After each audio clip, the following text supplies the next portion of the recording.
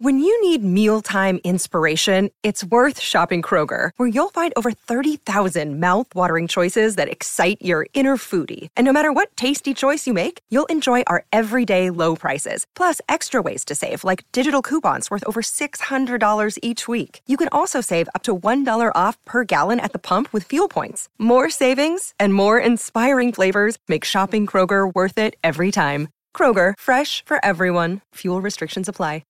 Want to witness the world's biggest football game? Head to iCanWin.com.au, predict Australia's score with a crystal ball, and it could be you and a friend at the FIFA World Cup Qatar 2022 semi-finals, all thanks to McDonald's. Maccas, together and loving it. TNCs apply. Don't miss Berwick BMW's end-of-year sale event. It's on this Friday to Sunday. Robot Building Supplies, robots got it and deliver. robotbuildingsupplies.com.au. The Run Home with Andy and Gazy. Magnificent to have your company on this Monday afternoon here in Melbourne town. Great to have you with us wherever you might be listening, whether it be on the through the wireless 1116 SEN, whether it be through the SEN app, or whether it be sort of some sort of mid-range concoction of both. The good old-fashioned transistor. Well, that could be the case. You might be listening to us on the www somewhere in the world, and it's a joy to have you with us. Thanks to Julio for another magnificent 3 hours. Brilliant. Next time, join the A-team. Hey, Julio. What a future, this kid. He's going all right, as has A-Rod, whose promo on Friday for us was truly outstanding. Well, so well done to you, Rod. Might be just getting a little ahead of himself because... you there, A-Rod? He was able to pick up a nice little date from that, I think, when people hear him on the wireless, that they say, hey, here's someone I need to learn a little bit more about. We have received a little bit of an executive rebuke for perhaps not fulfilling all of our responsibilities, so which we duly noted and rightfully received. Will not happen again. How are you? You going well? I'm going really well. A interesting weekend, no basketball, so it was a relatively free weekend because normally I'm doing the commentary, but with the fever window, good to know is we gave Kazakhstan a good old-fashioned touch-up. Disappointing for the Kazakhstani fans out there, but it wouldn't have been unexpected, I wouldn't imagine. 40-odd, 50-point win. Nice. Good Very for our nice. Net, good for our net run rate. And by the way, that secures our position in the World Cup. Lovely. So we were due to play again tomorrow against Iran, which we spoke about last week. But breathe, Australian sports fans. Good. Yep. Forfeited that one. Hey, here's the thing, Andy. Yeah, Anthony Dowsley's about to join us. Shut up. No, go and give us the here's the thing. Is it going to be a long run? Here's the thing, or just a teaser? I know it's going to evoke some passion from you, so I'll just... Oh, don't do that then. I want to be passionate. I'll keep it on. I want to be passionate about what you're about to say. But we're about to get to Anthony Dowsley. Oh, okay. So what do you want me to do? Well, is it going to be is it long or short? It's short, but it's going to require... I can park my passion. Go. No, I will go with it later.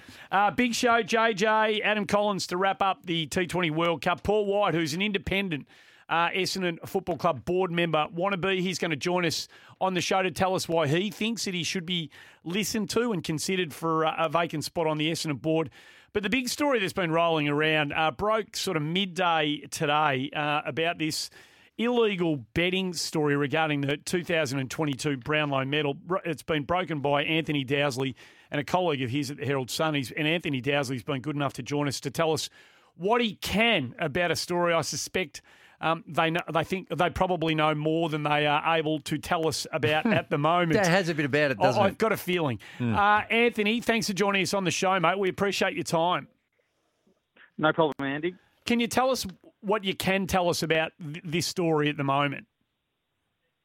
Well, at some point this morning, Victoria Police have turned up at a number of addresses across Melbourne, and they have taken in 4 people for questioning over a illegal gambling scam, which has really involved, we think it involves an AFL umpire who's been taken into questioning at the very least.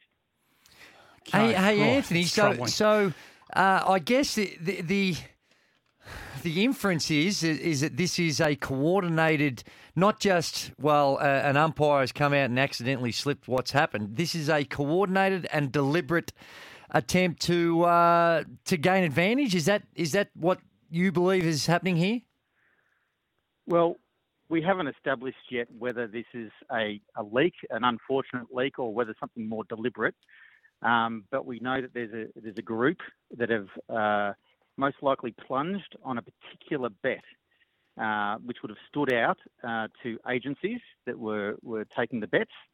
And what people don't really realise is that sporting agencies enter an agreement with sporting bodies, and if they see something unusual, they will report it. So this might have come through pretty quickly, and therefore set off the alarm bells, and all of a sudden the associations would be quickly determined between who these people are and who they might know, and then all of a sudden you've got an emerging scandal like this. Well, and what's the process from here? It's just that the police do their investigation, because if anything, the good news, I guess, from this is that whatever systems they have in place seem to be working because they've been able to pick up on this. Yeah, so all these betting agencies and the people who investigate it can do analytics on betting plunges, the patterns of betting, who bets, who doesn't, what's unusual, what isn't. So as you might have known, back in 2013, this sports integrity unit within Victoria Police, they did an investigation into the Southern Stars, which is a soccer group in the Victorian Premier League, and they uncovered an organised syndicate of goalkeepers and players and officials involved in trying to do certain things in certain matches, which certain poor play became very, very noticeable. And there was an international betting ring just putting money on these things. I think it reached about $2 million. Now, this is nowhere near the scale of that.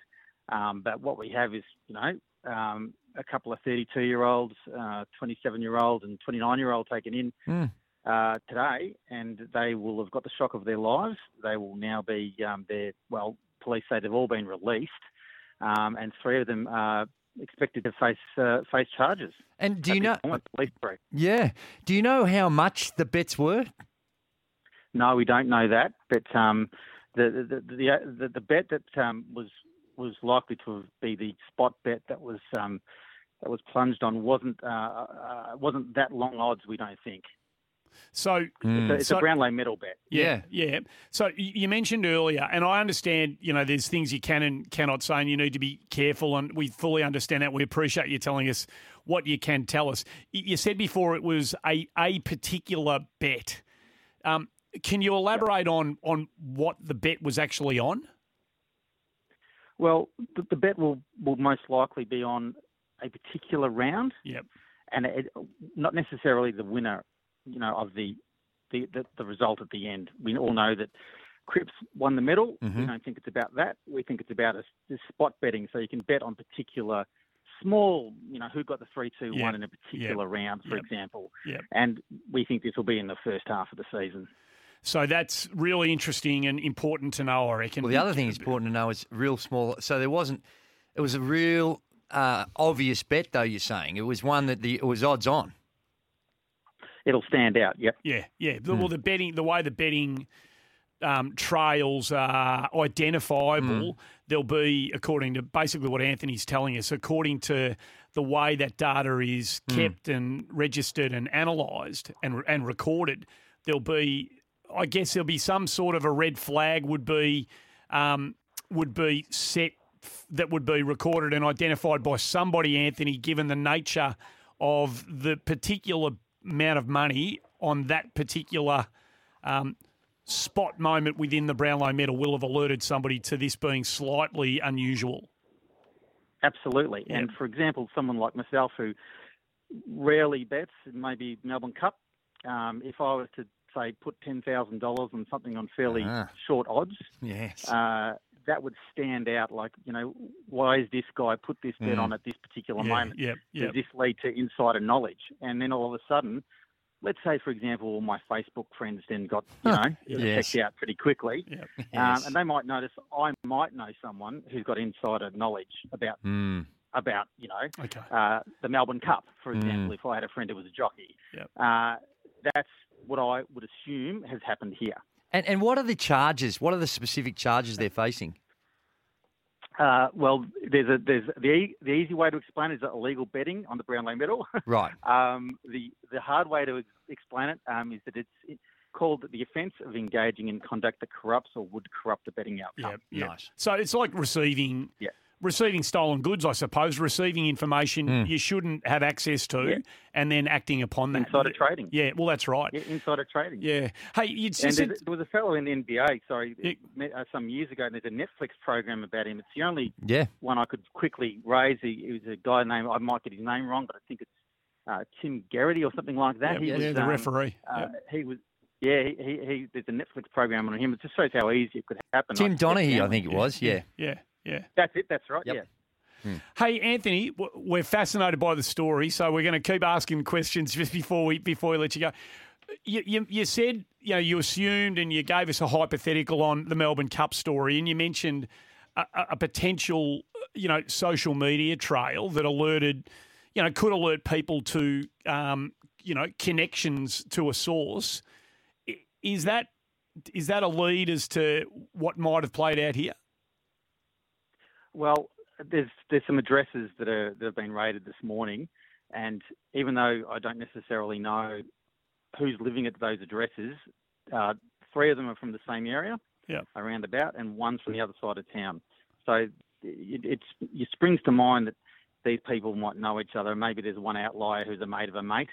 But these people, they're similar ages. They look like they're all men. They might be associates. They might be people that know each other. Yep. Has there been any AFL response at this stage? No, pretty quiet from their end at the moment. But obviously their integrity units will be looking into this. This is something that they dread because it undermines the integrity of sport. They obviously, the AFL and all sporting codes get money from agencies that are involved in betting. There's a fee that applies. And it looks, on the good side of this, it looks like the system is working because something's been raised. Yep. On the bad side, it shows that sport can be corruptible. And we're talking about the Brownlow medal, so it's not the game itself. And you've got to be clear about that. But, AFL bodies or any sporting codes don't want any kind of integrity corruption. Are you personally aware of who the umpire is? There is a name that's come up, yes. Right. Okay. Anthony, I can't think of anything else. It's a fascinating. It's a fascinating story for all the wrong reasons.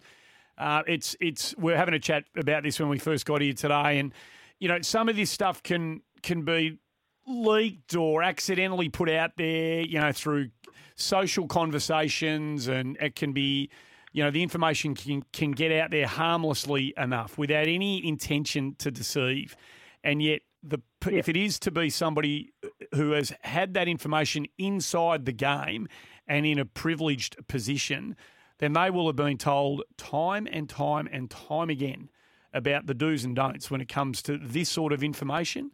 It's a bit like a whole lot of other things in sport where you get educated to the nth degree, and yet sports people still make mistakes. Well, just on that, Ant, is there any chance, do you think, based on the information that you have, which clearly is a lot more than ours, is there any chance that this could have been just a remarkable set of coincidences that have fallen into place? Well, with the Brownlow medal, you have 7 months of a season, and let's say you've got officiators that have to keep a secret for months and months. Now, it is possible for something to slip out. People are prone to mistakes. I'm not saying that is necessarily happened in this instance. I don't know what happened in this instance, but something seems to have slipped for a spot bet or a bet to have been made that has been noticed by the regulators or the betting agency itself, and then everyone, they've got involved enough for there to be arrests made today. And it's highly unusual. But I think that given it's, the Brownlow medal over years and years, you both know, has always had the rumours around it. Imagine if you knew the votes. That's been the one most commonly associated with that one could be undermined because you've got to keep the secret for months and months and months. That's the one today, which seems to have been in the spotlight. Well, it is in the spotlight today. One last question. Of the 4 people who were arrested and taken into questioning, was one of them Did one of them have any connection to the AFL in any way, shape or form? Well, we think one of them is an umpire. Okay, right. That's all we know. Yeah, good. Mate, we haven't been told. To be confirmed. Yeah, no worries. Anthony, you and Mark Butler and Anthony Dowsley, who we've been speaking to, the Herald Sun crime reporter, it's a story that concerns us all. We're not naive enough to think, the older you get, that this stuff doesn't happen in sport. You'd like to think that, when and if it does, the authorities take it really seriously and act as immediately as they can. And it does, like you said before, seem to be the case that those who are supposed to respond when matters like this arise have done just that. So we'll wait and see how it all plays out. Good reporting. Thanks for joining us on the show.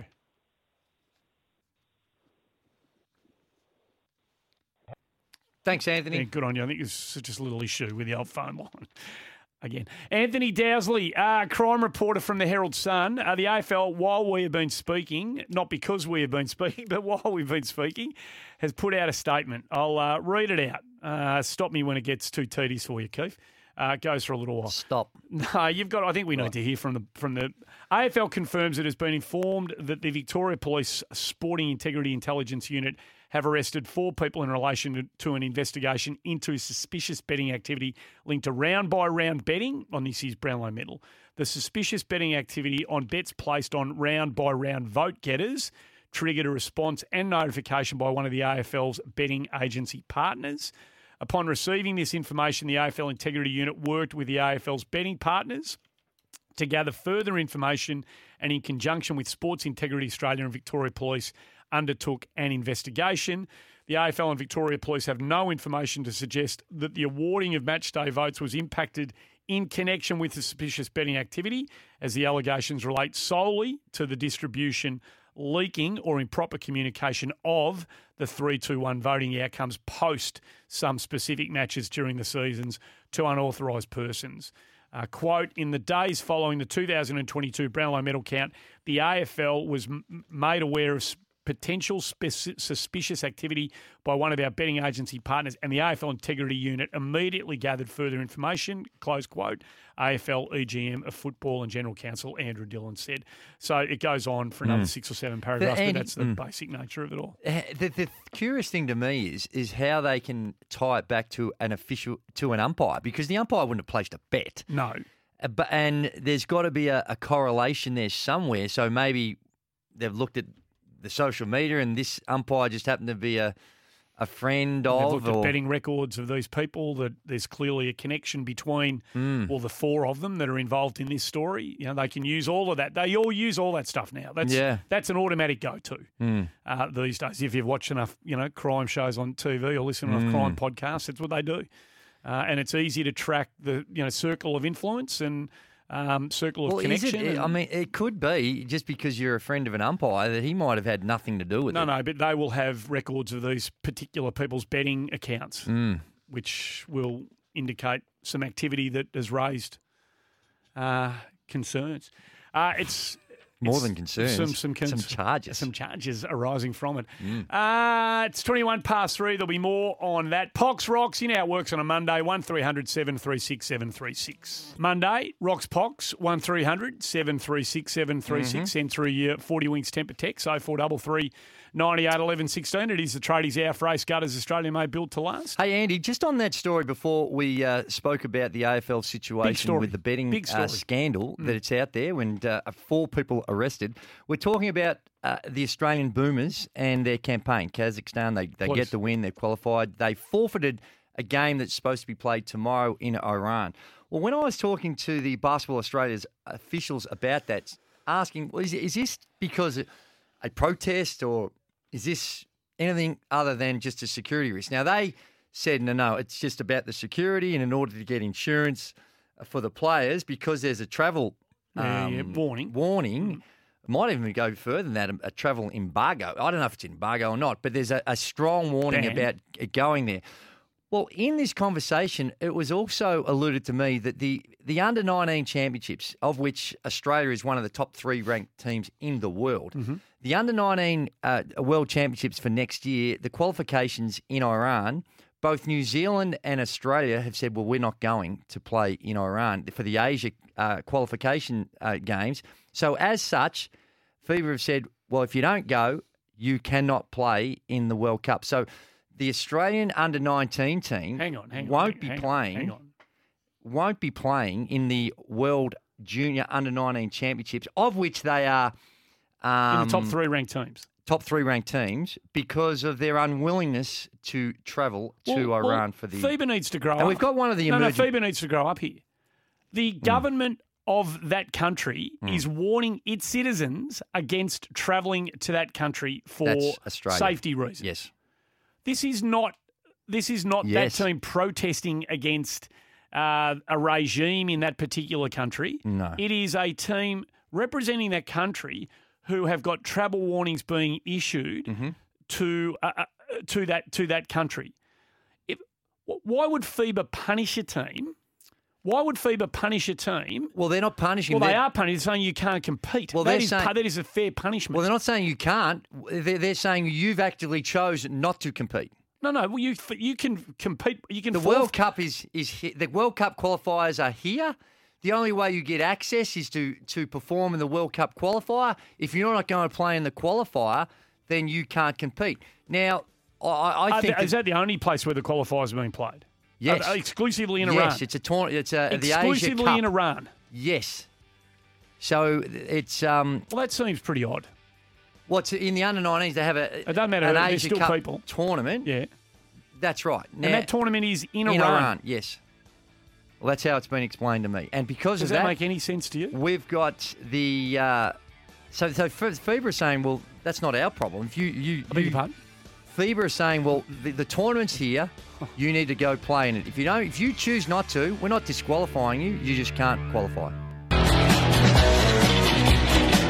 I know there's bigger things going on, in the world of sport, and we'll get to all of those throughout the afternoon.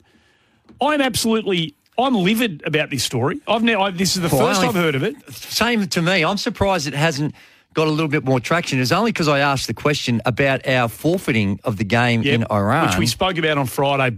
Correct. Briefly. That this came up in conversation, and I was informed that we've got one of the elite potential next big things of junior basketball in our team. Look at the young talent coming out of it. Look at the young talent coming out of Australia. Of course. Look at what Josh Giddey's doing over in America, and we'll get to him in a moment. But of course. This is insane, mate. Well, it is, but it's the rules that they put in place about how you qualify for the World Cup. You've got to win your zone. Now, for whatever reason, they decided to hold the qualifications in Iran. That is a point worth spending some further time, information on. Spending some time on. Now, right there. It might be, and again, this is on me because I don't know the full details because it's changed a lot since I last played the junior basketball anyway, but it might be that there is a regulation rotation throughout Asia where the host is predetermined and then they figured that... But these things have changed. These things have changed for obvious reasons and understandable reasons. We need to pivot. We need to be agile. We're used to that now. And these things can change pretty quickly. And if it means including everybody, Well,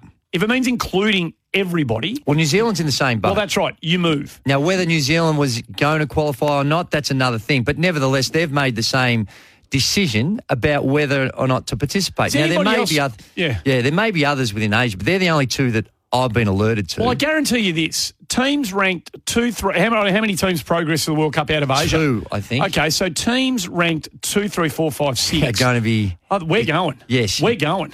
We've never got to World Cup before. We are not standing by Australia and New Zealand on this front. Well, that's right. The door is open for us automatically. Probably. No, probably about it. This will be an opportunity. Some may see moral grounds for why they won't want to go to Iran. I don't know. I don't know that. I'm just assuming. Sure. But right now, purely from a competitive standpoint, to take out one of the ones that is not guaranteed, but history shows all but guaranteed of taking one of those spots, then clearly it's cause for concern. What should we do? 1300 736 what can you do? 736. Well, there's a few things you can go. You can defy. Well, they've already decided. No, you can defy. You can defy the DFAT warnings and go. You can protest. You can rally global forces. Yep. Allies of yours on the global stage to when is this tournament? When's it being played? Well, if it hasn't already been played, so it's on now. It's imminent. Well, if it's either whenever it's either been played, and we're not aware of it, or it's coming up. See, the World Championships next year. It might be too late to change it now, anyway. Possibly, I need to find that out. But it's such a shock to me. I just wrongly took for granted that there's a qualification process there. We've historically been represented in Oceania. Now that with the changes they've made to senior competition, the qualification, we're incorporating all of Asia. Maybe that's the same thing that's happened here. But the bottom line is the qualification tournament is in Iran, and we either didn't go or are not going. And as such, we won't be in the World Cup next year, which for a lot of the junior players is hugely disappointing. Of course it would be. Of course it would be.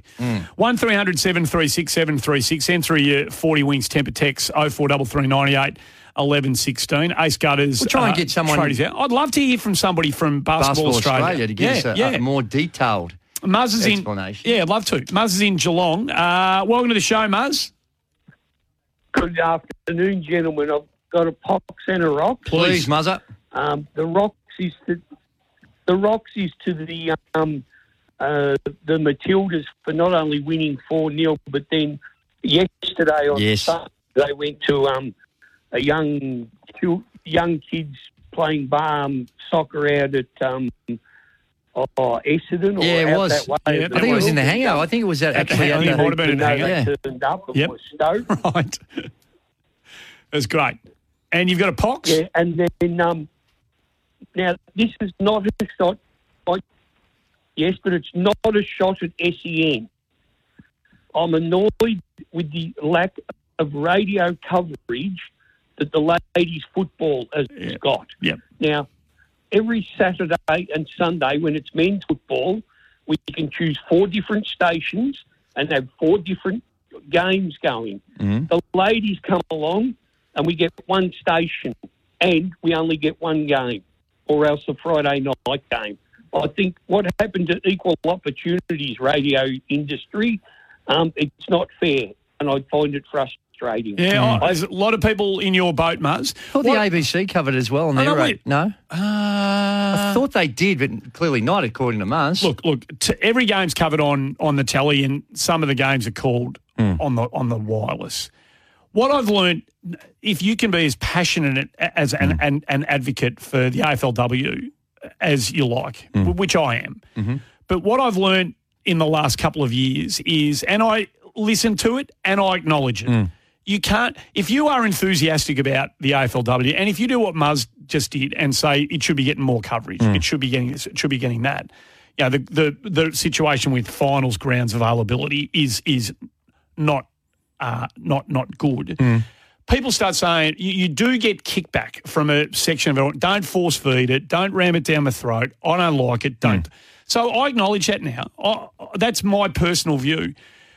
But that's just from a broadcasting perspective and a content perspective. We will continue to do. Julio's just had Craig Starcevich on. You know, we've already got requests in for everybody from other clubs throughout the course of this week to speak to them with the prelims coming up. The AFL should be doing more. They should be demanding stuff. Well, the only way they can do it is to purchase the airtime, I suppose, because ultimately, if the individual networks don't see a commercial return, if they don't see the value, they would say, well, that's not our responsibility to build this up. We've put this on and we can't get the commercial response. So they are private enterprise. That's part of it, yep. And they are making a commercial decision. So then it falls back incumbent on, well, how can it happen? Well, you can happen easily. Yep. You buy the space. Well, I don't think you need to do it. Personally, I don't think you need to do it. Well, clearly you do if Muzz is correct and saying that no one else is covering it. Well, the footy, whether it be Seven or Fox on TV, which is the big shop front window from a marketing, a media marketing. Still pretty powerful. Yeah, I'm just talking about the TV. Yep. From a media marketing perspective, TV is where it's really at. Radio does a fantastic job and has a vital and will forever have a vital service to play.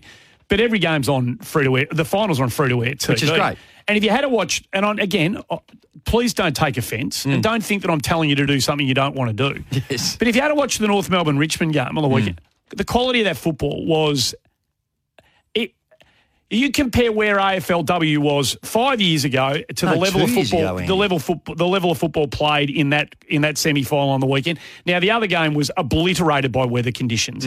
They played in a goddamn cyclone. The North Melbourne Richmond game was a very high standard of football. Yep. North outstanding. We're going to get 4 magnificent teams playing in the prelims. I'm not for. Don't watch it if you don't want to, and don't get offended if you hear somebody talking about women's sport. We had 50,000 people at the Rugby League. Yep. Rugby Union World Cup which New Zealand won, and we're going to play something another Ruby rocks. Tui was amazing. Ruby Tui was my rocks, and we'll play that in a little bit. We will. But yeah, and we're seeing it. Well, what do we have? 24,000 at the Matildas game. Of course. So there killing isn't it, mate. It's killing it. Of course it is. People just got to open their eyes. And no, sorry, that was me editorialising. No, you don't. You don't have to open your eyes if you don't want to. That's fine.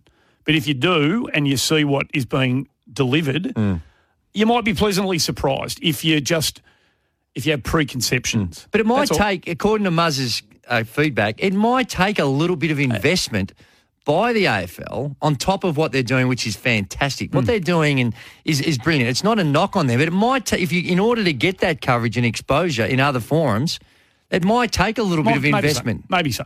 19 minutes to 4. We've got to get to a break. Baz, Paul, Pete, we'll get to you on the other side of this.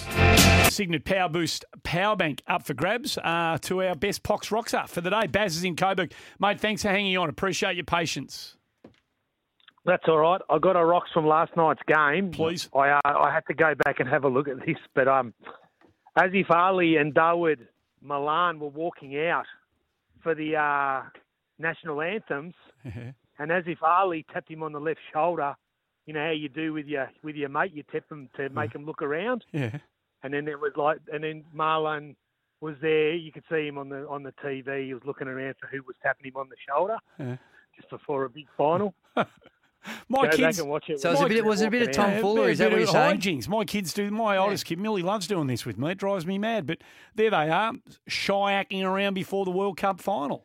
That's lovely, Basil. That's a major Pox. No, here's the thing. Rocks, I mean. That's good stuff. Here's the thing. A lot of people say, well, look what happened. They were mucking around and look what happened. Oh, well, have a look at those people. Those people should have a long, hard look at themselves, Keith. Well, that's right. Shouldn't they or not? Or are they right? Do you agree with them? Well, I think it has absolutely zero impact on their performance. In fact, I think it would actually help them calm the nerves. Big crowd, 80,000 plus there. Big final, opportunity to do something special. But some people say, no, you got to be folks, got to be the steely-eyed. Some people, mate. Some people. Paul's in Coburg. Thanks, Baz. Great nomination. Paul, welcome to the program. Hey, Andy Gazy. Just thought the wicket last night in the final was sensational. Gave a bit to the bowler. Yep. Batsman put his head down. He worked hard. He'd get runs. And one other question, Gazy.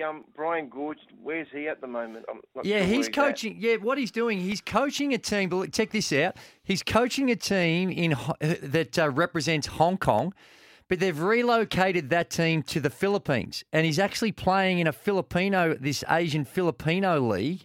While because of COVID and China's regulations in regards to COVID is that they couldn't play where they normally would play. So he's coaching. He's got a really good team. The last time I spoke to him, they were 6-1, and they were going along very, very nicely. So he is coaching, and I suspect there would be quite substantial compensation for the great man, given his reputation. Well, he thoroughly deserves it too. After a couple of years here in the NBL with the Illawarra Hawks, the last two. Want to bring that sort of CV into the mix, you're going to have to pay for it. Thank you very much. There you go, Paul. And an impeccable record. No doubt. Impeccable human being. And the pitch here. The job they've done at the MCG to get that as playable as it's been, given the conditions that ground staff had to deal with in this city in the last couple of weeks, spot on, outstanding call.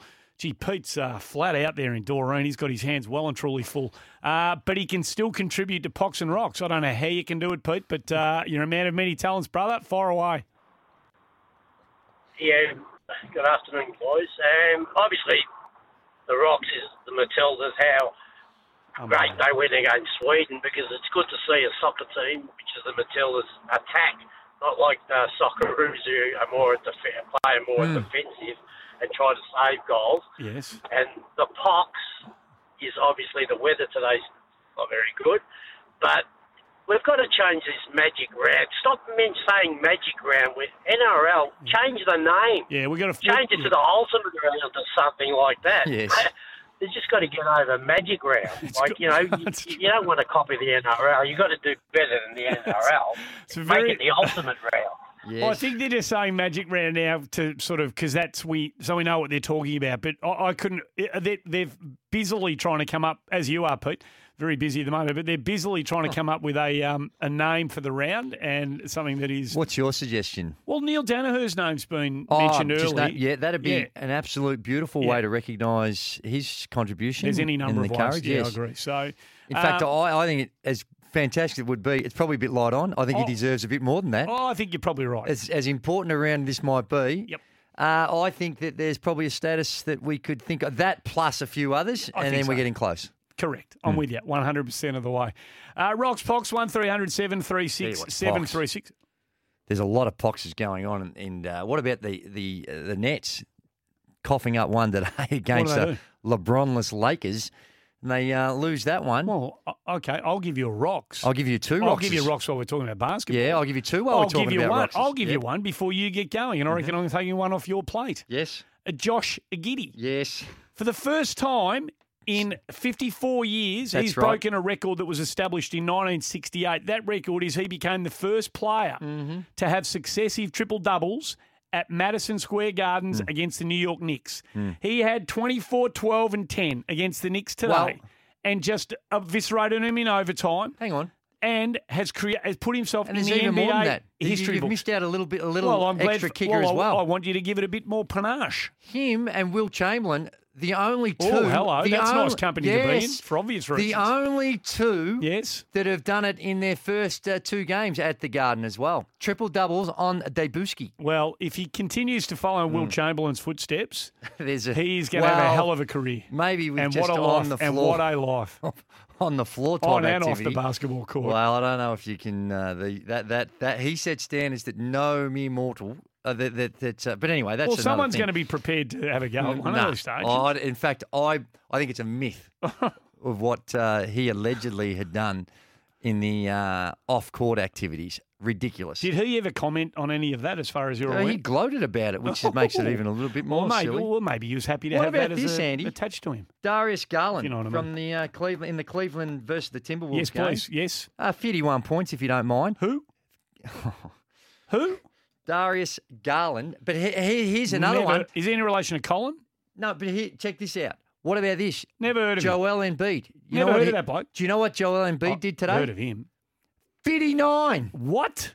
59. Did anyone turn up in the second half? Against Utah. Oh, turn it up. Mate, but he was only a couple. I can't remember. Let me just pull it up. That's right.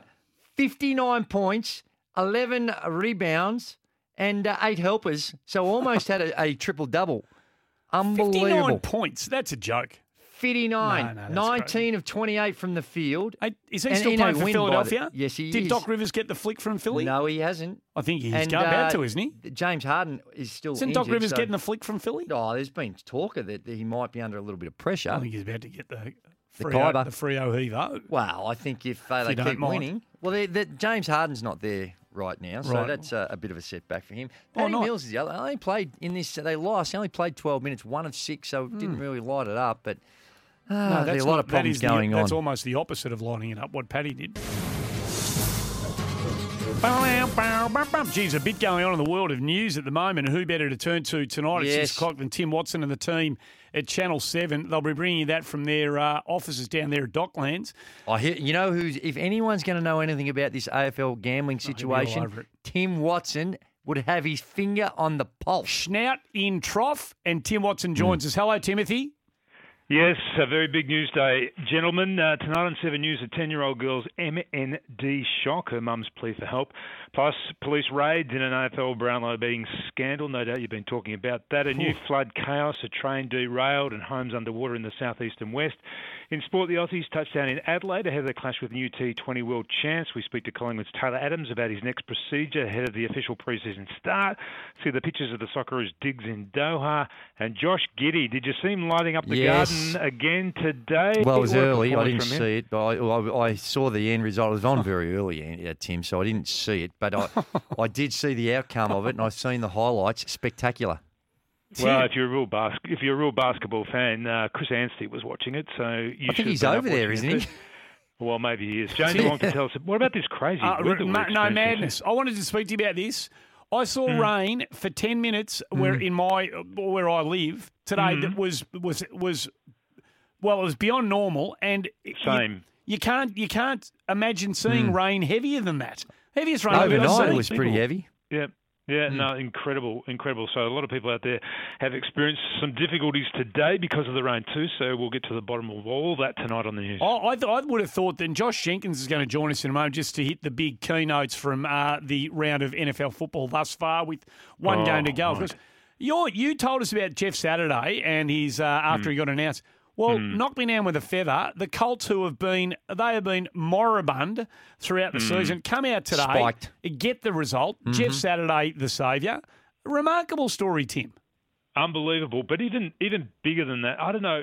Did either of you catch the Vikings-Bills game? Game of the year. Oh, the final quarter was like nothing I've ever seen. Didn't see it. It was unbelievable. It was extraordinary. What about the fumble? And that Jefferson boy can play a bit too. When you'd like him on it as your third forward, just floating across the half-forward line in the AFL. He's got a nice pair of hands, hasn't he? He's got nice scratches, as you used to say back in the day. I'd like to see him try and catch the ball without gloves on. I think those gloves are a bit tricked up. I'd like to see him catch the ball in two hands too, and not just put up the one mitt. He does. They're like a Venus flytrap, his hands, aren't they? They are like a Venus flytrap. Yes, they are. They are indeed.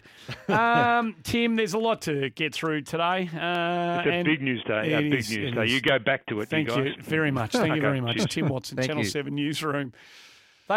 This kid Jefferson. I don't know how much of the NFL you watch these days. I don't see as much as I used to. Wide receiver for the Minnesota Vikings. Yes. Well, they're 8-1, aren't they? They are, and they're up. People still don't rate them. Who did they lose to? Do you know who they lost to? Can you remember? I'm going to go out on a limb and say it with the New Orleans Saints. Okay. But I could be completely wrong on that. No problem. Josh Jenkins may know the answer to this. It's been one of those. We don't do this very often here on the run home. Just dedicate 5 or 6 minutes to key moments in the National Football League of the United States of America. But before we get back to our rocks and pocks, JJ, we thank you from the bottom of our hearts for joining us, just to give us a little snapshot of what has taken place today. An extraordinary day's football in the NFL.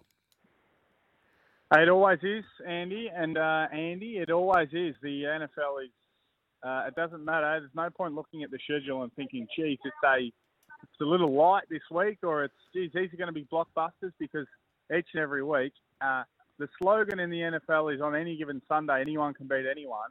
And it's not just a slogan. It happens each and every Sunday in America. So today was no different. It was a very interesting Monday morning. And the Vikings lost to Philadelphia, who are unbeaten. Thank you. In Philadelphia on Monday night. So their only loss is to the only team who are undefeated. So their resume starts to look really good, Minnesota. So do we have to rate them now? There's been this reluctance to really believe in the Minnesota Vikings. I mean, the quarterbacks. Not here. Okay, you're on board. You're well and truly on board. I've been there for a while. The key for me, I was keen on their chances, not of being where they are, but being much improved when they offloaded Mike Zimmer in the offseason, who's a defensive-minded head coach, and they picked up Kevin O'Connell, who's been at the LA Rams and helped their offense be what it was last year and the years previous. And if you want to really join the dots, how are the Rams offense looking now that Kevin O'Connell has departed? Putrid. So he maybe he is the guru instead of Sean McVay. But ever since they've been able to get an offensive mind at head coach, Kirk Cousins is what he is. He's not a superstar, but he's better than your average.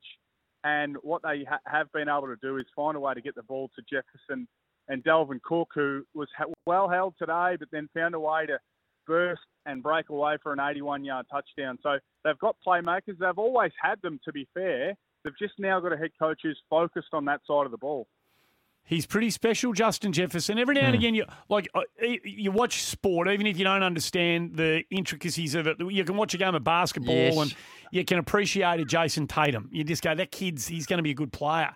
This Justin Jefferson, he does things that not many players can do, JJ. Well, he's got intangibles, Gazy. He's got intangibles. He's got things that you can't measure. He's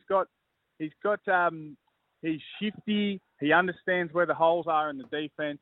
He's tougher than you think he is because he's not well built. He's a light creature, but he's good at everything. I remember he went to LSU, the school that I'm very keen on in the NCAA, and he's not super fast in terms of the clock, but he always seems to be ahead of his opponent.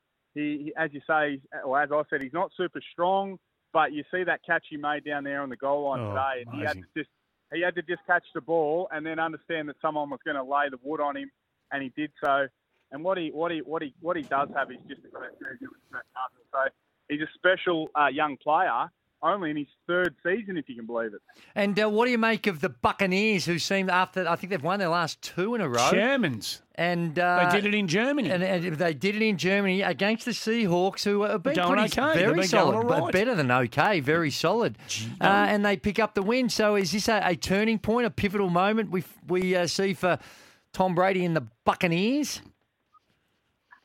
Well, I like the way you emphasise Buccaneers. It's terrifying, actually. If it wasn't Tom Brady, if the quarterback was basically anyone else, we would write them off. We would cancel them out. I certainly would cancel them out because their skill position players on offense are old and often injured. Their defense was supposed to be a top 5 in the NFL. It hasn't played that way at all. And Brady's had his ups and downs as well. He's probably been he's been the most invested player in the history of sport. But he's done some strange things this year. Clearly, the off-field issues have played a part. But he went to a former owner's birthday party 2 nights before a game. I mean, he would never ever do that in his previous 20 years. So if it wasn't Tom Brady, I'd be more than willing to count them out. But because it is Tom Brady, you've just got to give him that 1 in 100. Speaking of the other great quarterback of this era, Aaron Rodgers, there were plenty who were prepared to suggest that maybe it's over. Maybe he's done. Maybe he's lost a bit of arm strength and, the receiving core's not what it used to be and all of that sort of stuff. And maybe he didn't care as much. Other things going on in his life and all that sort of stuff. But he was back right on the red line today, JJ. He was committed and he led his team to a win. Speculation of his demise premature? And B, have they got any role to play between now and the end of this season? No, I don't think they've got any role to play. They've just neglected the offense for too long. Allowing or having, whether they allowed it or not, having Devontae Adams leave is unforgivable. They haven't replaced him at all.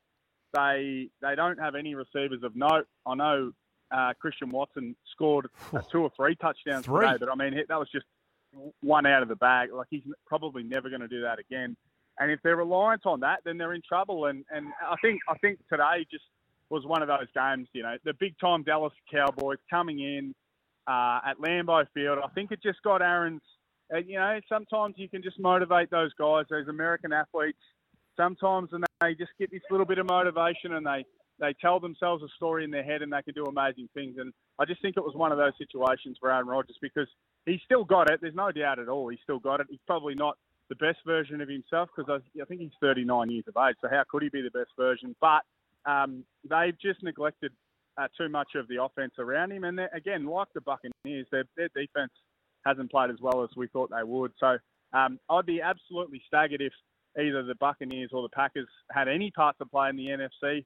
And you can throw in the reigning champs as well because they look absolutely putrid. Gone. They're finished. Right, put a fork in them. And their coach wishes he had have left like he was trying to last year and gone into the commentary box right now. They are bereft. Let's see whether the Eagles can continue to be the only undefeated team. By this time tomorrow afternoon, they've got the Commanders tomorrow out of Washington. That'll be more competitive than some people think it'll be. JJ, you're a beautiful man. Thanks for joining us. Good stuff, boys. Well done, Josh JJ. Jenkins. Hey, while we're on this, American football, the NFL. It is. It's flying along. love And it. they're taking the game international. And, Andy, I know, and I don't want to put words in your mouth, but I know Well, that... don't do it then. No, don't. Just won't. report the facts. That's all I'm asking. Well, I know that Just before you go half-cocked here, just report the facts. Okay, the facts are that you... That in the AFL, I don't like music after goals. That is the facts. Well, that's the fact. Okay, but in other sports and in the basketball, Go on, yep. you've alluded to the fact that sometimes that the way in which you engage crowd participation can sometimes be a little over the top. You have. Okay, right. Music's too loud and all that, No, which I don't goals disagree after, with you sometimes. Music after goals in the AFL. And a few others. But Well, anyway. you just, okay, right, huh? You're not? No. Oh, That's happening in those sports from time in. I love You'll Never Walk Alone. I That's love before it. the game. Doesn't matter. I love it. It's noisy and it's people singing. Fan engagement. I love it. They took the game to Munich. And this is the one with the... Jeez, I stopped you in your tracks then. Buccaneers and the Seahawks. No, because I did. I think it's on the record and we can bring out the tape. I'd like you to, please. Let's not I'd do like that you to, right thank now. you. Because, you have poo-pooed a lot of sort of in-games. You always say, make some noise. You make a mockery of that type of stuff. Yeah, that's horrible. We'll make noise if we want to, mate. Well, that's right. So it is. Yeah, we're intelligent. Keep going. Anyway, what really rocks is when you get 80-odd thousand or whatever, collectively, Germans coming in, and this is what took place in the game today.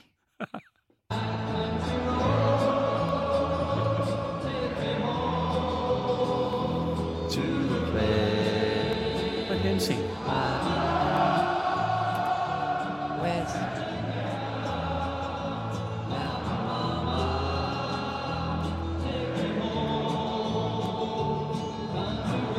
Now, Andy.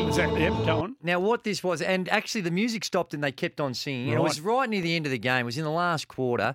And just when you get in unison and you've got this moment, apparently, now I'm not aware of this, Andy. You might be with the World Game, with soccer. Apparently in Munich, they do it at one. Is that true? I'm told that's true, yes. It's a thing over in that neck of the woods. Specifically to an NFL. They weren't doing this as some sort of homage to John Denver or the United States of America. Or the United States. I agree. Somehow or other, it's engaged. But it's a beautiful moment. And it's when you see that type of reaction, you get everyone in doing something which is absolutely harmless, which sometimes you think is not harmless, but absolutely harmless.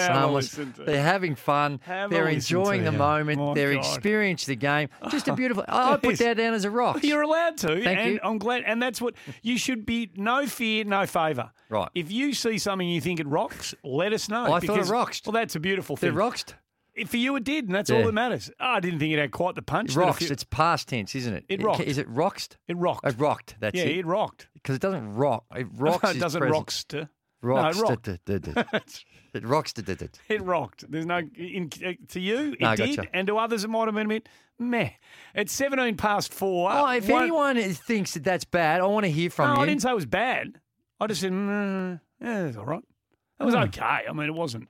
Well, it's nice. The most rousing, rendition of a song I've heard by 80,000 people at a venue before, but it was okay. Okay. It's nice. You're not offended by it, though? Certainly not offended by it. good. No, not at all. Good. No. It's more modern. More acceptance. We just want to have fun. Instead of being the fun police. 18 minutes past 4. Ruining it for everyone else. Rocks, Pox, what do you got? 1300 736 Well, after the break. Oh, okay. After the break. Let's have a spell. We're here for Robot Building Supplies. Robot's got it. And Berwick BMW. We packed a bit into that little segment. Real heavy Tim, lifting. Rocks, Pox, JJ. That deserves more than 2.1. Berwick BMW, pre-owned vehicles ready for immediate delivery. Can we ask for a recount? Pox Rocks, we got heaps of them to get through. Paul White's going to join us, Adam Collins, to wrap up the T20 World Cup. Spectacular again last night. I tell you. Credit to the English. They were magnificent. Oh, of course. They were very, very good. Powerful Yep. and talented. No, well done. England Ticked all the boxes. thoroughly deserved it. Hey, Andy. Got a couple of Roxes from there. SoFi Stadium NFL experience leaves the MCG game day for dead. We're in the dark ages when it comes to the whole experience. Cost is a fair bit to go though. That's from Adam. Paul. Paul, you know what is bad, which he means Pox, gays? You're 0 for 32 for reading my text messages. Well, now you're 1 for 33. 1 for 33. Sorry, Paul, but mate, this thing is just zooming by. Can I tell you the thing about... Sometimes I miss some. Who was the first text from? That was from Adam. Adam, here. Couldn't agree with you more. SoFi Stadium. The pre-game and the the packaging of the event, right? The big screen they've got. Panels between us and them. Panels. But what does that mean, panels? Huge disparity. Right, okay. But I'll say this. Mm-hmm. Give me our game over their game as a live in-venue experience any day of the week and twice on a Saturday or Sunday. Our game is a much better game to watch in venue than theirs. Their game is the best TV sport on the planet, bar none. Right. In venue, I can't think of a better one. Basketball would be pretty close. Give me a spell. Why? You see everything. Because you can go to because going to the venue and watching a game of basketball is a magnificent experience. It is. Not this. This is a billion times. Terrible. It's a million times better on TV than it is live. When was the last time you went to an NFL game? 100 years ago. Well, I think it changed a lot. They've got these massive screens. But the ball's in play for 4 minutes. You get the replays on the screen. I'll say it again. The ball's in play for 4 minutes. I understand that. I appreciate what you're saying. That's horrible. Well, not when you've got. It's like watching it on television. That's Plus what I'm you get saying. the atmosphere, Are you and you get to. If you're in the nosebleed section, it's not necessarily great. Shane's in, but the atmosphere, Andy, the tailgating they have before the, got nothing to do with the game. The whole experience. It's got nothing to do with the game. No, but we're not talking about the game. I agreed with that, but I moved on. All right. I went from A to B. You're still stuck at A. So train's left that station. Trainers left. No, you went back to A. You stuck it in reverse and went backwards. Shane's in Roval. Have you got a Pox or a Rocks for us, Shane? I've got a bit of both, and it's a little bit to do with what you guys are talking about. I had the pleasure of going to the WNBL the other day and watching the Flyers versus the Boomers. On Wednesday, that was Flyers, Boomers. That was Wednesday, was it? Yeah, Wednesday. Yeah, Wednesday, 6:30. Fantastic game. Took the whole family. It was brilliant. It was so good. Great entertainment. The standard of the girls' basketball, Andrew, as excellent. You know, is off the chart. It is, and this is what upsets me and my wife and the family. Is that often to watch a game, you got to try and find it on some Telstra channel or Channel 9 Go. Yep. When we watched the game the other night, a different game, the commentary was 3 or 4 seconds behind. Oh dear! We had to turn the commentary off. It was that bad, and the coverage was fuzzy. Now we've written to the WNBL, as lots of other people have said, and the WNBL, to be fair, have said we're trying to do something about it. But Andrew, our girls just finished third. Yep. They're the third best country in the world. We've got a girl called Lauren Jackson running around, and we can't watch the game properly. Can we fix that up, please? No, you're spot on. And yes, they did. And they've conceded and apologised in round one for what took place. There was a new production team that put in place, and there were some technical issues that they unfortunately weren't prepared for. And this is the TV coverage, and there was a huge. They apologised and they conceded it's just not good enough for a world-class product.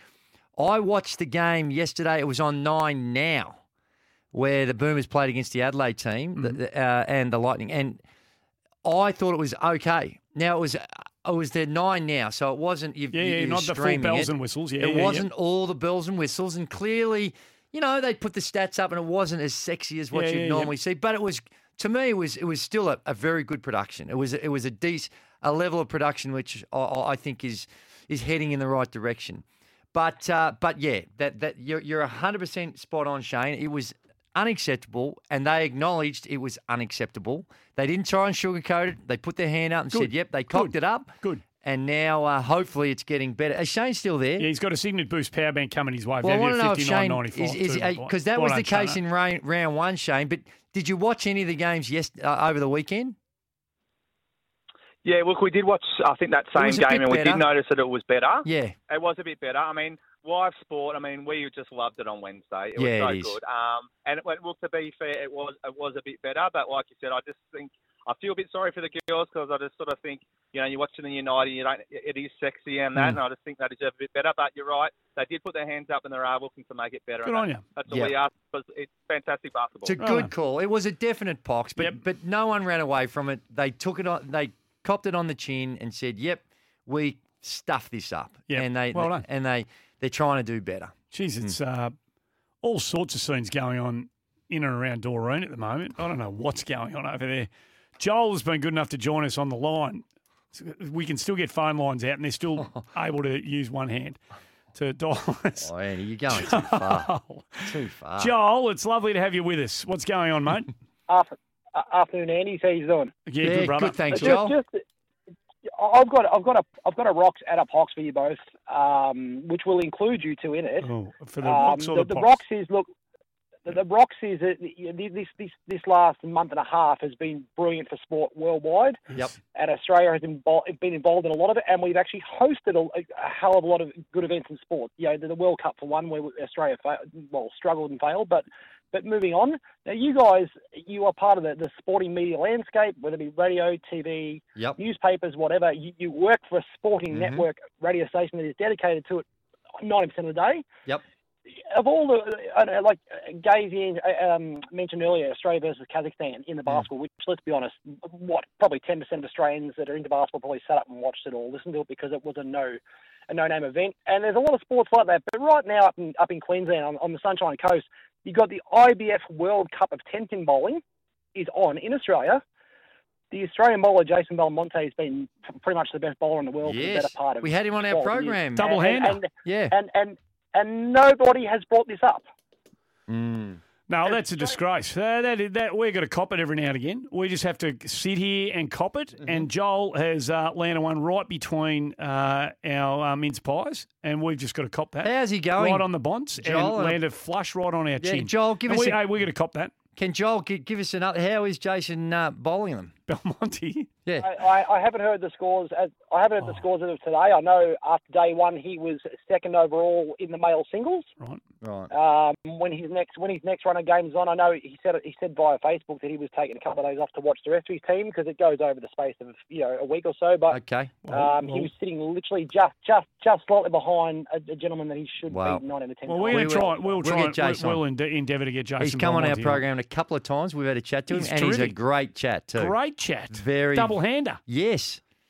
So we'll try and get him on. Good point. We'll do our best to touch on the 10-pin bowling championships, world championships. I believe so. In Queensland. Correct. There's a CB Code 24 can carton of draft coming your way, Joel, for keeping us honest. Very nice work. Let's get to a break. Tony and Q, we'll get to you on the other side of this. Pox Rocks. Can we go to the break with another one of my rocks? How long will it take? Well, it depends. I don't know how long the grab's for. No. If you're going to play some audio, we'll do that after. I want to get to it. That's all. Oh, you've got an hour, mate. Just take control. Sometimes it's a busy show, and if you don't get to it today, you get to it tomorrow. This is something very, very special we'll get from our friends who have won a world championship. We'll get to that after across the other side of the ditch. Thank you very much. And Ruby Tui just was fantastic. And I just want to make sure that everyone hears the fact that way in which she delivered her. How was it, New Zealand? How was it? I'm just so proud to be a New Zealander right now. They said nobody cared about women's rugby, but guess what? We out here. We out here, fam. We going nowhere. New Zealand, catch a bit here, quick. How are you? They said we couldn't do it, Kirst. They said we wouldn't. We did it, and honestly, it took all of us. Anybody out there defended in England more before? It ain't easy on the last minute, baby.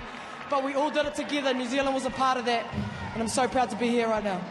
New Zealand, tu te ra mai na iwi. It is as good as it could possibly get. Oh, I tell you, they won 34-31 against England, and in front of 50,000. She was a part of the Olympic team in Tokyo that won the rugby, and then in Tokyo it's the sevens. She is renowned for these post-game speeches. Go here, just type in Ruby Tui and an interview she had on the BBC, and that was with the rugby sevens when they won, and just so complimentary to the opposition. So excited and emotionally engaged beyond just what happens on the field, and just if you're looking for spokespeople for sport and someone that you just feel you want to wrap your arms around and feel attached to, this girl, I want to. Have you ever watched her play? Fearless, a beast. Yes, like it plays with power and commitment, and is fully aware of the responsibility that falls on her and her teammates and when she pulls on the jersey. And they love her. And we've got to get her on this show. We are going to get Ruby Tui on this show. The only fear that I ever have when I hear a Ruby Tui interview is I always feel like the next word is going to be the F-bomb, or I always feel like she's about to swear like a wolfie. And I'm here for it, and I want it to be the case. But she is absolutely magnificent. And the way she had that crowd. Well, she started, I think, it was the there was, I don't know, it wasn't it might have been the anthem. A bit of the Maori version of it. Yeah. And she had the whole crowd singing it. It was outstanding. Check it out if you haven't. She is fantastic. That was one of my Roxes. Oh, it's probably the Rox of the day. Thank you. So well done to you. Wow, I'm sure we both had it, but yeah, but you brought it up, so it's yours. Own it and just run with it. Okay, I appreciate that because you generally don't bring that much to the table when it comes to Rox and Well, Pops. I've got another one too. Tony's in queue. Good afternoon to you, Tony. We'll go to Tony. G'day, Andy and Andrew. I'm sorry to barge in front of you, Andrew. No, you're Tony. You are so welcome, Tony. Thank you very much. I appreciate the warmth. It's come across my desk, as Hutchie loves to say, that there's been a big blow up again. The racing industry, the sport of kings, of course, and that's with Peter Moody and his former jockey again, Blake McDougall. I'm sure you're aware of what's going on. Oh, I've actually not. Oh, Peter Moody's just gone completely ballistic on his jockey, like you've completely eviscerated his jockey. We'll get it out there. We'll Tony, John Boyle will get that for us, Tony, and we'll play it a little bit later. I have not heard this. You need to hear it. It is unbelievable, Tone, isn't it? Continue, please, Tone. I'll summarise it fairly quickly. Moody had a horse running at Cranbourne on the weekend. Blake McDougall was piloting the nag, and apparently it came second last. And as you know, after a race, the trainer tends to do an audio for the owners to sort of please explain as to what's gone on. Well, Peter Mooney has gone absolutely ballistic on poor old Blake McDougall and completely trashed him and thrashed him and put him under the steamroller. I'm surprised if he's still alive, to be honest. Well, anyway, long story short is that the owners were a little bit miffed by all this, and Blake McDougall insisted on an apology from Peter, of which that was forthcoming from Peter Mooney, both privately and publicly. And it goes one step further. I think Peter Mooney has reinstated the trashed jockey, and has actually now gone on to sack the owners. So the horse Amalgamation is now being trained by a new trainer. I think it's Ma. I'm not 100% sure, but I reckon Blake McDougall and Peter Moody, they might have a quiet beer and a bit of a chuckle over it one day. Well, I hope so, Tony.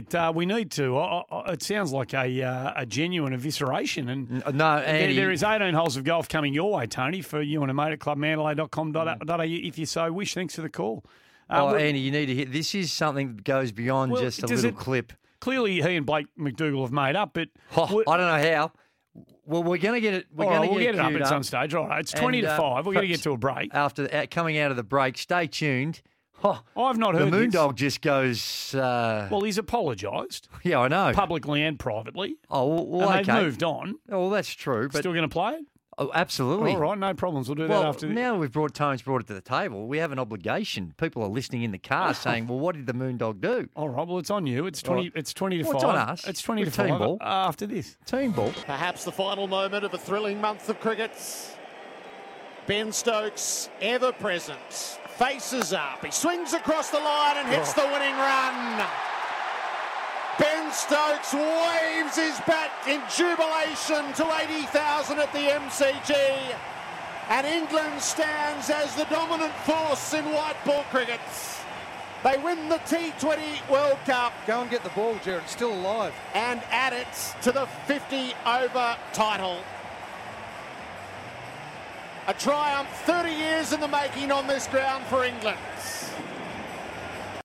Dominant display, brilliantly called by Gerard Whateley and the team. SEN Cricket doing a wonderful job. It's only the start of what lies in store right across the Australian summer with the dual test series in front of us. Adam Collins, very much part of the leadership group when it comes to the SEN Cricket team, was there last night as the T20 World Cup wrapped up. And Colo, job well done by you and the team. Fantastic coverage by all of you. So well done. There's a load of things to talk about, and we'll get through as many as we can. But does Ben Stokes have his reputation enhanced to the degree that he might be the most valuable and important cricketer on planet Earth?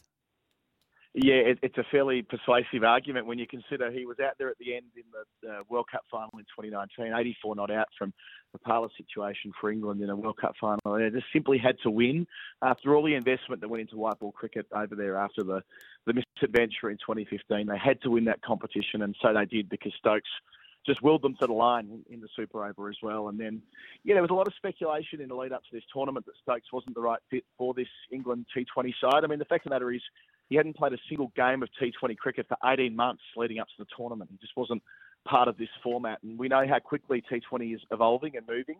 And not unreasonably, people question whether he could bat at the tempo necessary. Well, in the end, big tournament play, it's not always about going at the right tempo. It's about having the temperament to make it to the finish line. And because his bowlers did so well earlier in the evening, only chasing 138, he was able to play it his way, and it didn't matter that his strike rate was low by modern standards. He had the mental strength to get them to the finish line. And what about the fact that we look at it, and yes, they were already had the runs on the board, so to speak, in regards to the white ball cricket, but then they pick up Matthew Mott and Mike Hussey, and as Australians, we're looking around, and we also see Matthew Hayton with Pakistan and Sean Tate. And a lot of our IP being distributed right throughout the world. Are we doing enough to hold on to our own people and our own IP? It is a bit jarring when Mike Hussey's wearing an England kit, isn't it? I saw it on the TV a couple of times. Like, oh, gosh, it does stand out, doesn't it? Look, I think the truth is we're at a stage now in the development of T20 cricket, the circuit, if you like, where coaches move around from country to country in the same way that footy coaches do. So there's no real fidelity to country in the way that we might have thought of it, say, 20 or 30 years ago, even 10 years ago. So I suppose it's an uncomfortable status quo that we're going to have to become used to because there is a sense that coaches move out of their comfort zone to get more experience. Take someone like Brendan McCullum. I live in the UK most of the year and have been covering the England Test team through the Bazball era, if you want to call it that. I don't think an England coach could have done that. I just don't think it would have been possible to have given them the belief they needed to break the mould of conservative English Test cricket, if not for someone from the outside, being McCullum, telling them and reinforcing that they could. As for Matthew Mott, I mean, what a tremendous story. He was in charge of the Australian women's side when they won the World Cup, I think April the 3rd this year. So 2 World Cups in 2 separate formats in 2 countries in the same year. That's a staggering achievement for a guy who has done so much and achieved so much success in the last 5 or 6 years with the women's team, now with England's men. And remember, the England men had a pretty tough start to their year under him. They lost to South Africa, they lost to India, but they timed their run really well, made good selections, and they were able to recover from a couple of big injury blows too. Initially, Johnny Bairstow, who didn't make the trip after breaking his leg, and then David Milan and Mark Wood, who pulled out before the semi-final. How is this tournament going to be perceived? We've seen it through here, obviously, an Australian lens, but globally, do we get a tick for what's taken place, and has it enhanced the whole T20 World Cup concept? Oh, absolutely. I reckon there's a pretty persuasive argument that it's the best T20 World Cup ever held.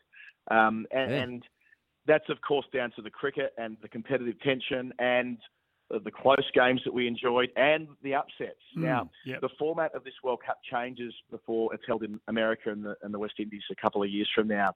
There'll be 20 teams in that comp, 4 groups of 5.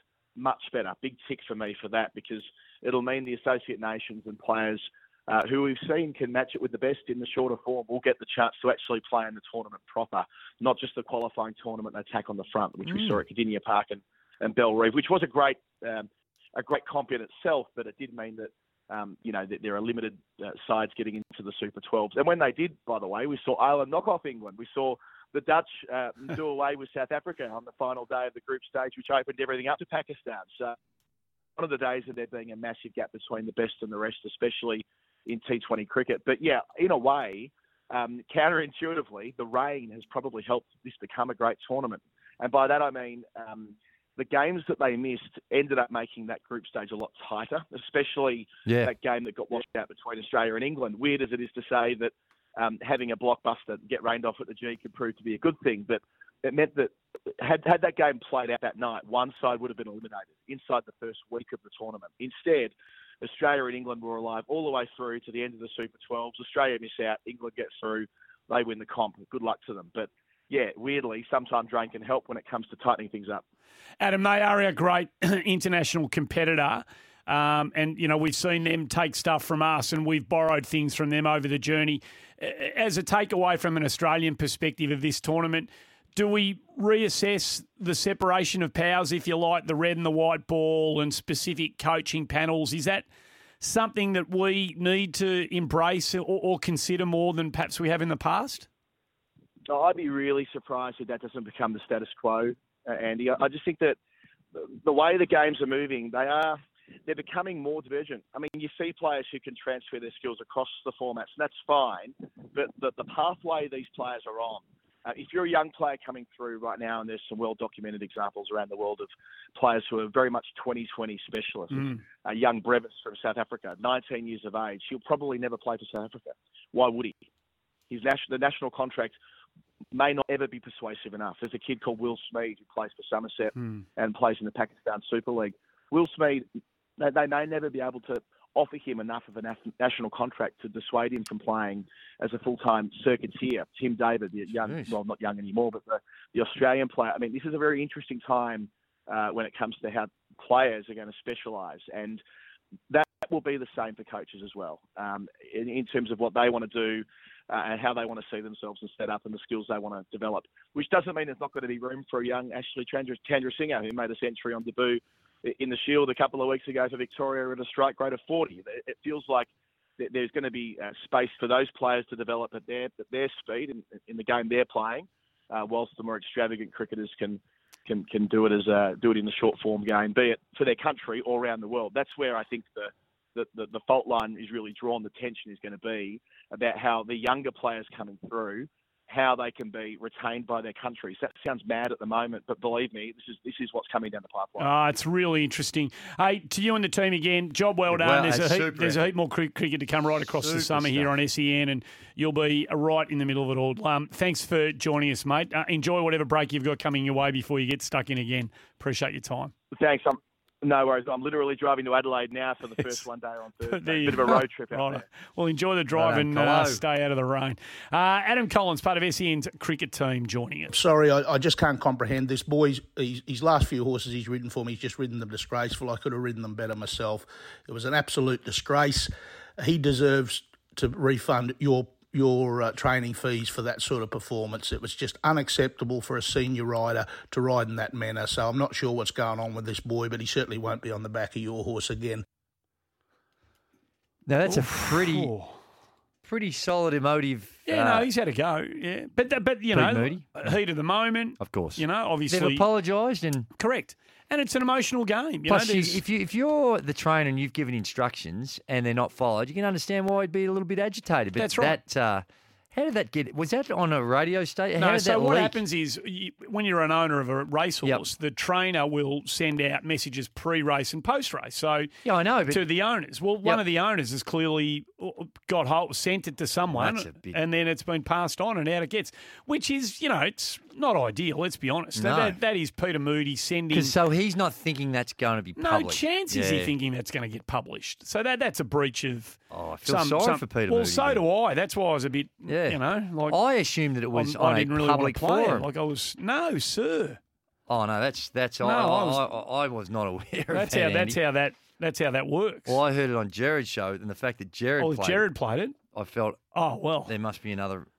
Yeah, no, that's a message that gets sent directly to the owner. So wow, but they've made up, and Pete's apologised to Blake, and.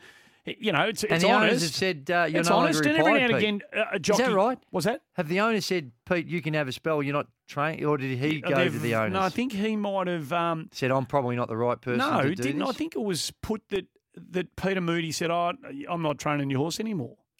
So I think that's how it was as the caller, Tony and Q passed on. Let's let that kind of sit there the way. there you go. Dear. Peter Moody sacked those owners as well. So I would think that Peter Moody has been that disappointed that audio has been leaked. Fair enough. That he's gone, I don't want to be a part of anymore. you blokes if you're going to leak this side of stuff out. I'm going to give you 100% honesty, and you're going to do that with it. Well, you can take yours somewhere else. Yeah, no good. So there you go.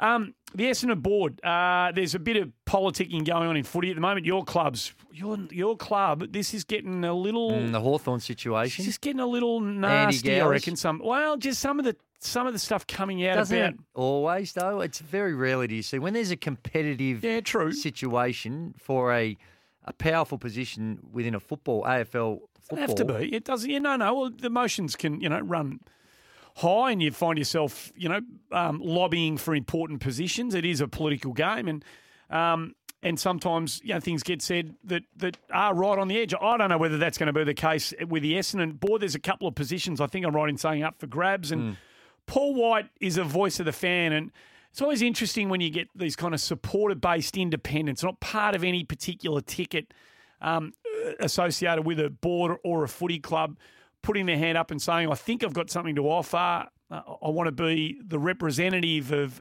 a percentage of the fan base. Paul White is very much doing that and putting himself up as a potential board member of the Essendon Footy Club. And he's been good enough to join us to tell us, why. G'day, Paul. How are you, mate? Thanks, thanks, Andy. Thanks, Gazy. Thanks for your time and the opportunity. Really appreciate it. No, thanks. Sure, thanks for reaching. Look, have I got it right? Are you pretty much a standalone, independent? Putting yourself into the fray here because you think you've got something that the football club needs to hear? Yeah, essentially, it goes from a few areas of why I'm looking to get on, Andy. In my professional life, I'm a risk and governance sort of professional and run my own risk governance business. And I think for the last 15 years, as a fan and as a member, we've been so frustrated with lurching from problem to problem. And anyone who puts themselves up for board, I don't care where their experience lies. It's a really hard gig, so let's not discount that. But I do get concerned for so long. For 15 years, we have mucked things up in so many ways, and it comes down to basic governance and the voice of the members not being heard. And so I started putting some questions out saying, maybe it's my time to contribute, maybe it's my time to give back. And I heard regularly, well, you're not on the inside and you don't know people, and I don't know, the inside of the club, and I'm not connected to groups. But I think, you got to give it a go, right? And after years and years of frustration, maybe my skills and my experience as a member, which I think's been subpar, and I also think the experience of the day-to-day organisation has been subpar. And look, we may be turning a corner. I see we've got some new directors today and Dean Rioli last week, and everyone's having a crack, but something's missing. Something is definitely missing in the club, and I just wanted to be a part of maybe a message or a solution, and let's see how that goes. Hey, Paul, good on you, and good on you for having a crack regardless of what the outcome is. You have a democracy where you can put your hand up and have a go at it. When you think of the fans and you wanting to be a representative of the fans, do you not see that in the existing makeup of the board? Do they not have that level of expertise or that experience just from a fan's perspective, do you think? I'm not so sure it's about the fan perspective, Gazy.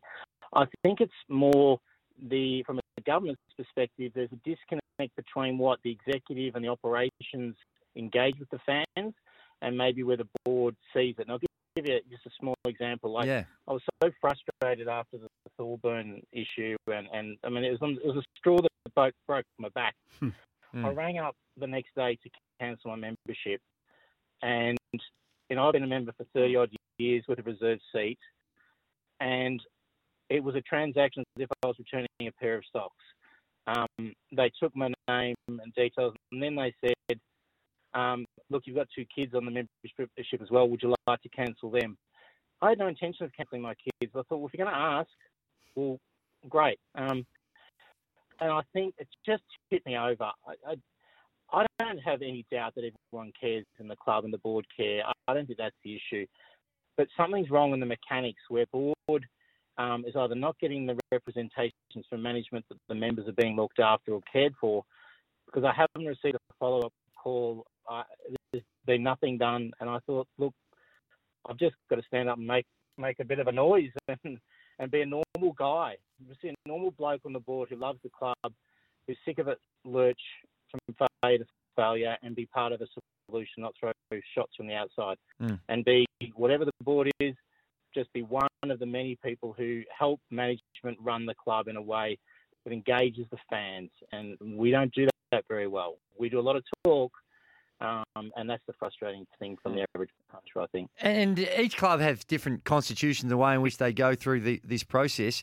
Can you very briefly and quickly describe to us the process that Essendon has in place? What has to happen for you to earn a spot on the board? Okay.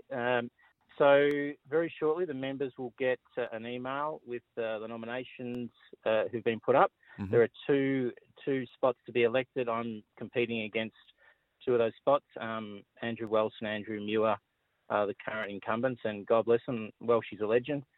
But the members will be given the opportunity to vote, and we got I was asked to put a 200-word submission in, I guess you could say, about what I think is important, and the other candidates will do exactly the same.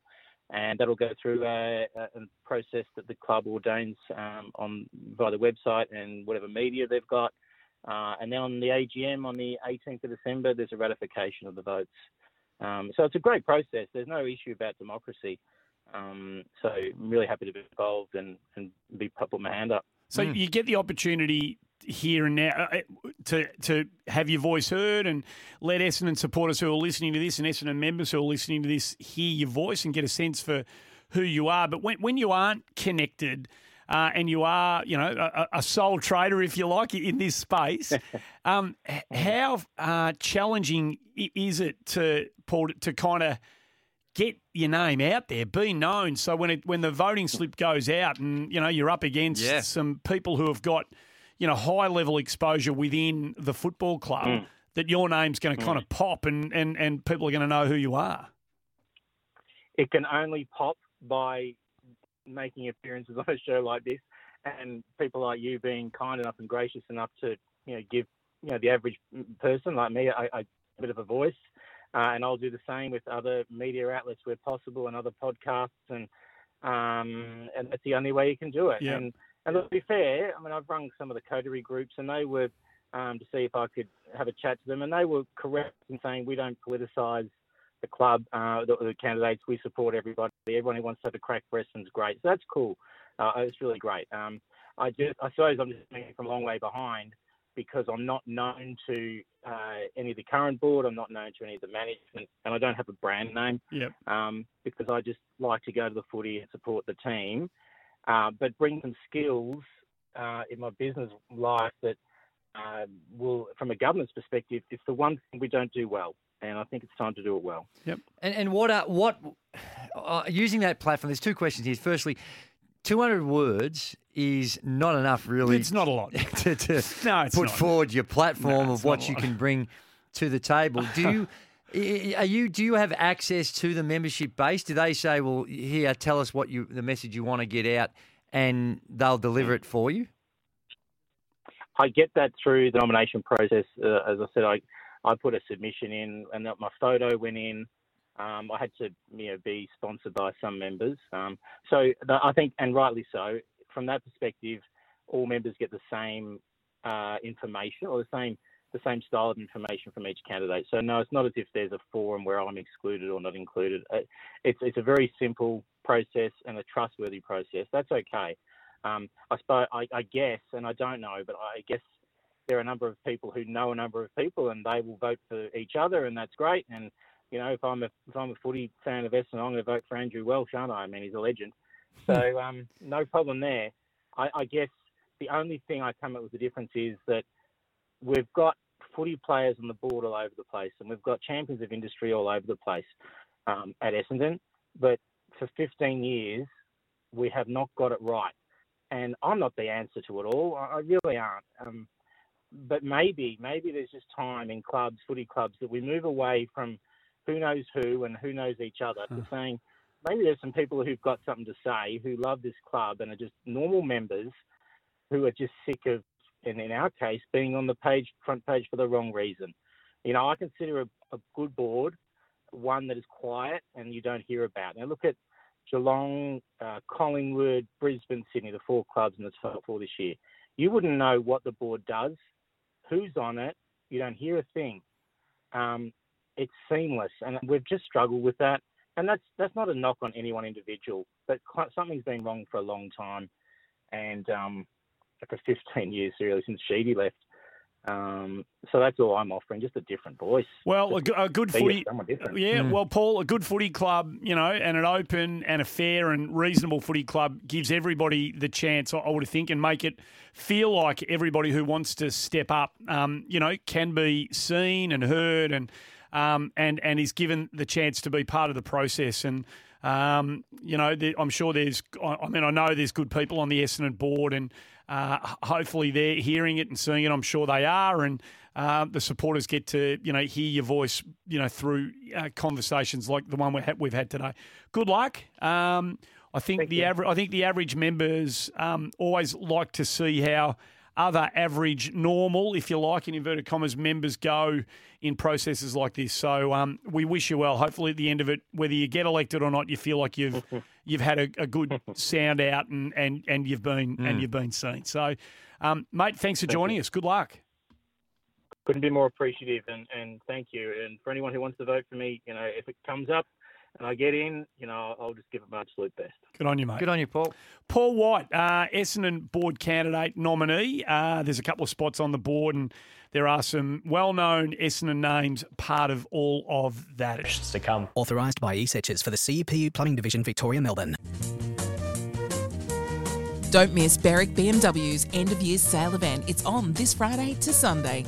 Robot Building Supplies, helping you get the right products for the job at a better price.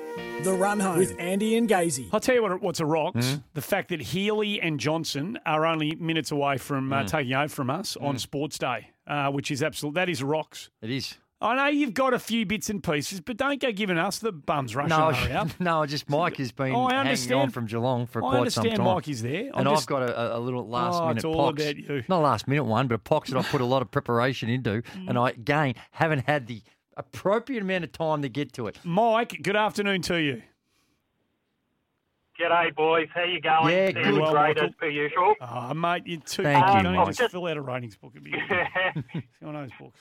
I've just got a rocks, boys, from the weekend, and I think it's got a little bit overlooked in one way, but it's Samoa making the World Cup final against the Aussies and beating the English at the same time. It was fantastic. Well, I think they were one of the favourites, weren't they?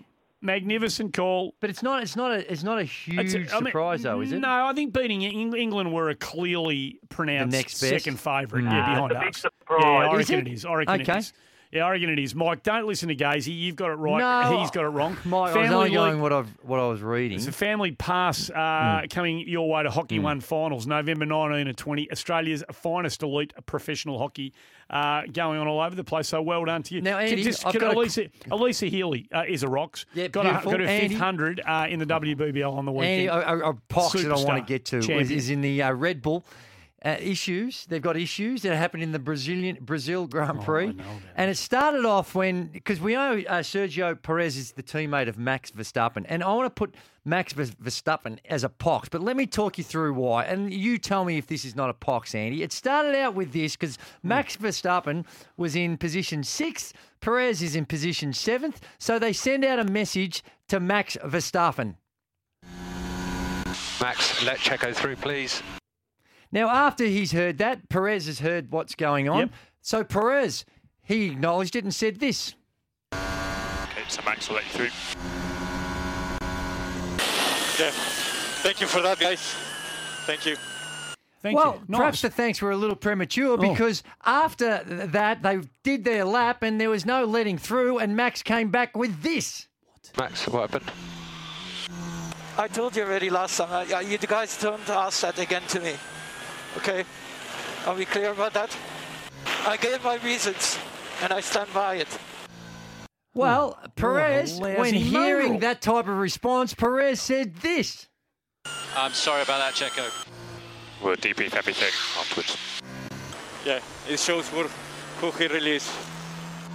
He showed who he Max, really is. That was a complete pox. If it wasn't for this guy, he has contributed significantly to your success. And so let's all this was going to do, this was a chance for Perez to finish second. If Verstappen's already won the title. Already won, locked up. And we're talking about the difference between 6th and 7th.